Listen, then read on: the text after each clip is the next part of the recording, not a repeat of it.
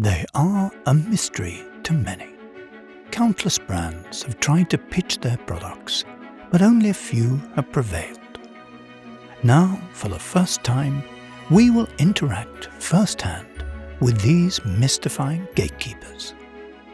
Today, we bring you Behind the Buyer's Desk. All right, everybody, welcome to this week's episode of Behind the Buyer's Desk. This is a new series we're running where we're interviewing buyers on a monthly basis to ask them the best practices and the best ways to actually get your product on their shelves. We hear from new brands all the time about how they're pitching to buyers, and sometimes we feel like the approach can be a little bit more refined. And so we wanted to really bring in the experts who are the buyers that are getting pitched on a daily basis. And so really excited about this week's interview with James Wren from Thrive Market. We've gotten a few products into Thrive through WeStock and excited to continue to build a partnership with James. James, thanks so much for joining. I don't know if you want to give a little background on yourself and we can dive in with some of these questions. Sure. Yeah. Thanks, Cam. So I've been sort of in retail for, I guess, a little over a decade now. Though I cut my teeth primarily on the sales side in CPG. So done a number of roles there, from sales finance to national account management to sales strategy, and then moved over to the buying side with Walmart.com. Was there for about 2.5 years. Ran a category management desk, and then also did private label for food for a little while as well.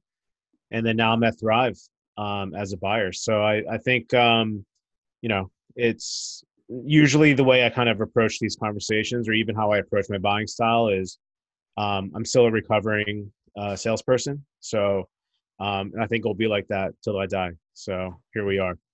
And what categories are you managing at Thrive, just for everybody? I do snacks, soups, meals, and side dishes, condiments and sauces, bars. Oh my God, there's 2 more. A little bit of everything. Yeah, a little bit of everything. It's mostly on the pantry side, basically. No beverages, though. Okay. So let's start out with a really basic question, right? What's the best and worst way for brands to initiate conversations with a buyer? Sure. To initiate. Well, I would argue that it kind of depends on the buyer, right? Like they might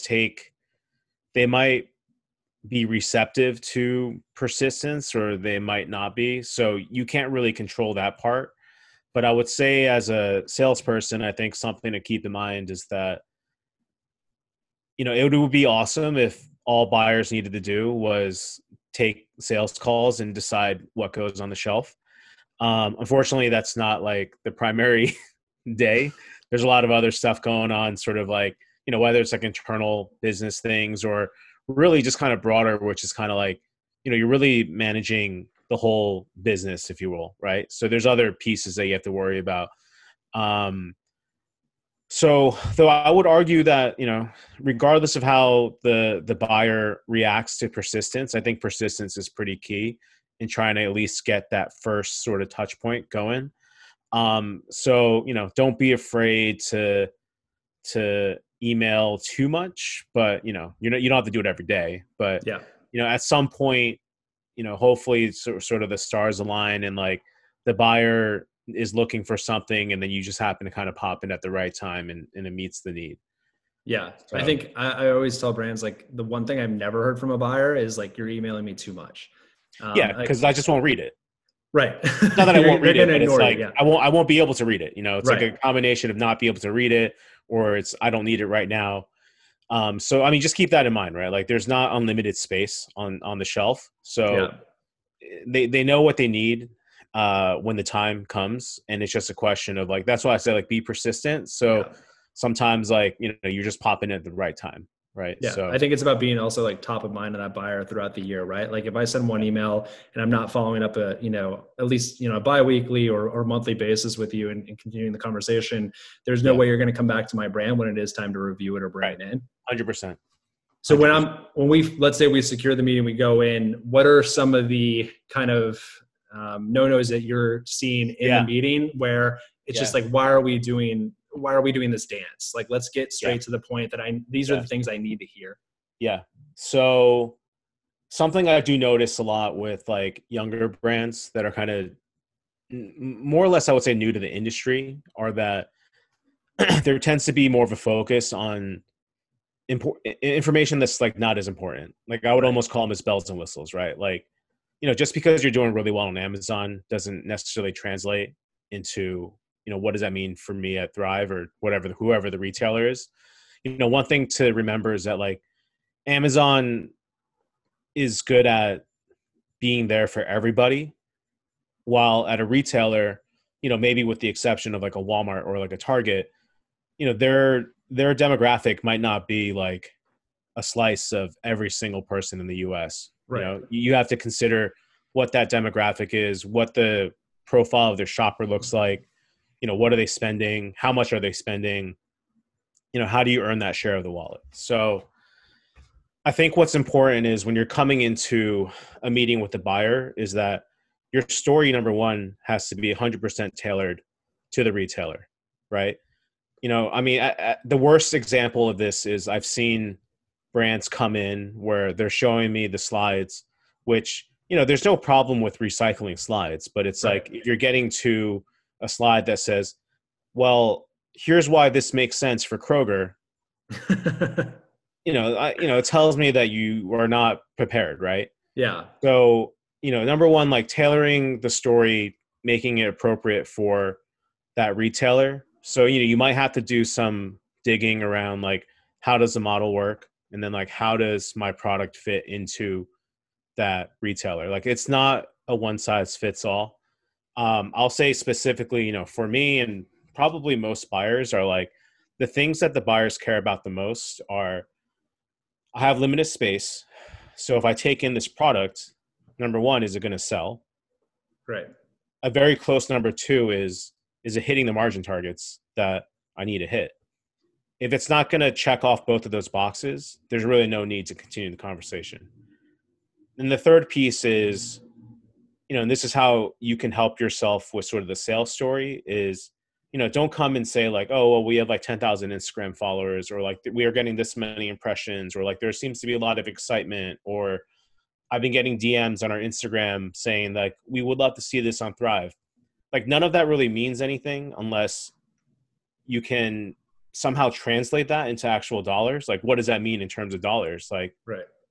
or the other piece is if you want to get a little more refined, which is, trying to understand the category that you're trying to sell into and frame up how your product and brand, how does that play in the category? Like, how does that add to my chips category, for example? Right. Like, what is its role in there? Is it going to be a premium product that, may not move as many units because it's priced higher, but it's a higher quality product? It's going to capture a certain type of consumer. And because it's higher dollars, in theory, it should, as long as it's selling, it should drive category growth from a dollars perspective. Is it meant to be an OPP item or opening price point item to get somebody into the category before? Is it meant to go head to head against, a competitor, but maybe try to knock them down a little bit because, you're maybe priced more aggressively or you're priced the same, but you're better? Like, where does it fit into the overall story? All of that will be kind of crucial to finding success in those meetings. Yeah, I think it's definitely important to stay away from the soft metrics. I think people bring in like Facebook numbers, Instagram numbers. It's just not going to move the needle, and it's Yeah. tough to actually tell. Part of the reason why we started WeSuck, it's like it's tough to tell where those customers actually shop, and it's tough to actually see how many of those people are actually engaged. Sure. And I think telling a category story versus just a brand story. I mean, I'm sure you feel the same way, but how many brands we always hear that say we're the only brand doing this, and it's just kind of like, Yeah. well, it's like I've Yeah. heard that like 5 times Yeah. already today. Yeah. Versus, hey, just harping on incremental sales for the category, like the whole pitch can drive a lot more results than talking about your brand. Yeah, 100%. I mean, I kind of use this analogy of where it's kind of like a car or you're building a house, right? You need to have, for every car to run, there needs to be like set amount of pieces and parts that make it work. And it's like, how does your part fit into that? Is it going to add to it, or is it going to, is it going to enhance the vehicle, or is it going to just be noise? Like, you need to understand like how do you fit in, as opposed to saying like, it's great. Or I've gone pitches where they're like, I just know it's going to do well. Yeah. That doesn't mean anything, Right. I think understanding how you're going to drive the category forward is crucial, but also having compassion for the buyer, understanding not only do they need to make a decision a lot of times on whether they want to purchase my product, but where they're going to discontinue somewhere else. So 100%. Oh yeah. Even that kind of insight is helpful, Yeah. I mean, I understand that for smaller brands just starting up, like buying spins data or Nielsen data or IRI data can be expensive. Arguably, on the other side of it, I would say that gives you a ton of information into what's going on in the market. Right. And it makes you sound a lot more prepared and sort of sophisticated in your understanding. And like you're saying, Cam, where, from there you can kind of take that information and even not just figure out how you fit into the category, but maybe understand the category at a more holistic level. Right. And find where there's opportunities for, perhaps taking out a competitor, or perhaps, expanding on a competitor brand that might actually help you guys as well. Like, who knows? Like, there's a lot of information out there that can kind of help you develop that story. So there's just be prepared is really what it comes down to. And then what metrics, with thriving an online retailer, what metrics are you looking at that might be different outside of kind of like, I always say like the main metric for brick and mortar is, sales per week, per store, per SKU. Yeah. What are you really looking at? Yeah. So I don't really look at units per week per, UPSW is how I used to say it. I tend to look at, I would say that the thing that I found in e-commerce is that the growth happens a lot more. It's not as stable as brick and mortar, right? So that's why I feel like in brick and mortar, you want to use a metric like units per store per week, right? Right. Because that way you can get a feel of like how productive is it in like the total network, 100 stores, 4,000 stores if it's Walmart. Then you can kind of get a feel for like, okay, does this item really belong in like the total Walmart network? And like, how do I cut it down or, expand on it depending on what you see there? With e-commerce, what I found is, number one, there's no really units per store per week because it's just technically one store. But what I look at a lot from my end is I look at share. That's kind of like what I see as the most important, right? So on the most basic level, I'll just apply the 80-20 rule and make the assumption that the 20% that's in there at the bottom 20, they most likely don't need to be there, or I use that as like the area where I'm swapping, like that's where I see room to swap out for something new, right? That's how I kind of will approach it. So it's hard to, from a metric standpoint, if you're able to get a feel for like what the category sales look like. Now, again, that kind of goes back to needing to maybe leverage spins or some sort of syndicated data.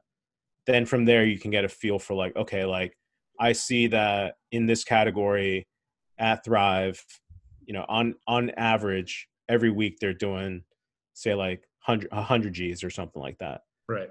How do I make sure I'm like playing around in that ballpark of say the top 80% of brands that are in there? Like that's how you kind of want to position yourself. Yeah. Just make it easy to translate into success for whatever medium you're selling into. Yeah. I think, something to keep in mind is your number one job when you're interacting with the buyer is to make their job easier.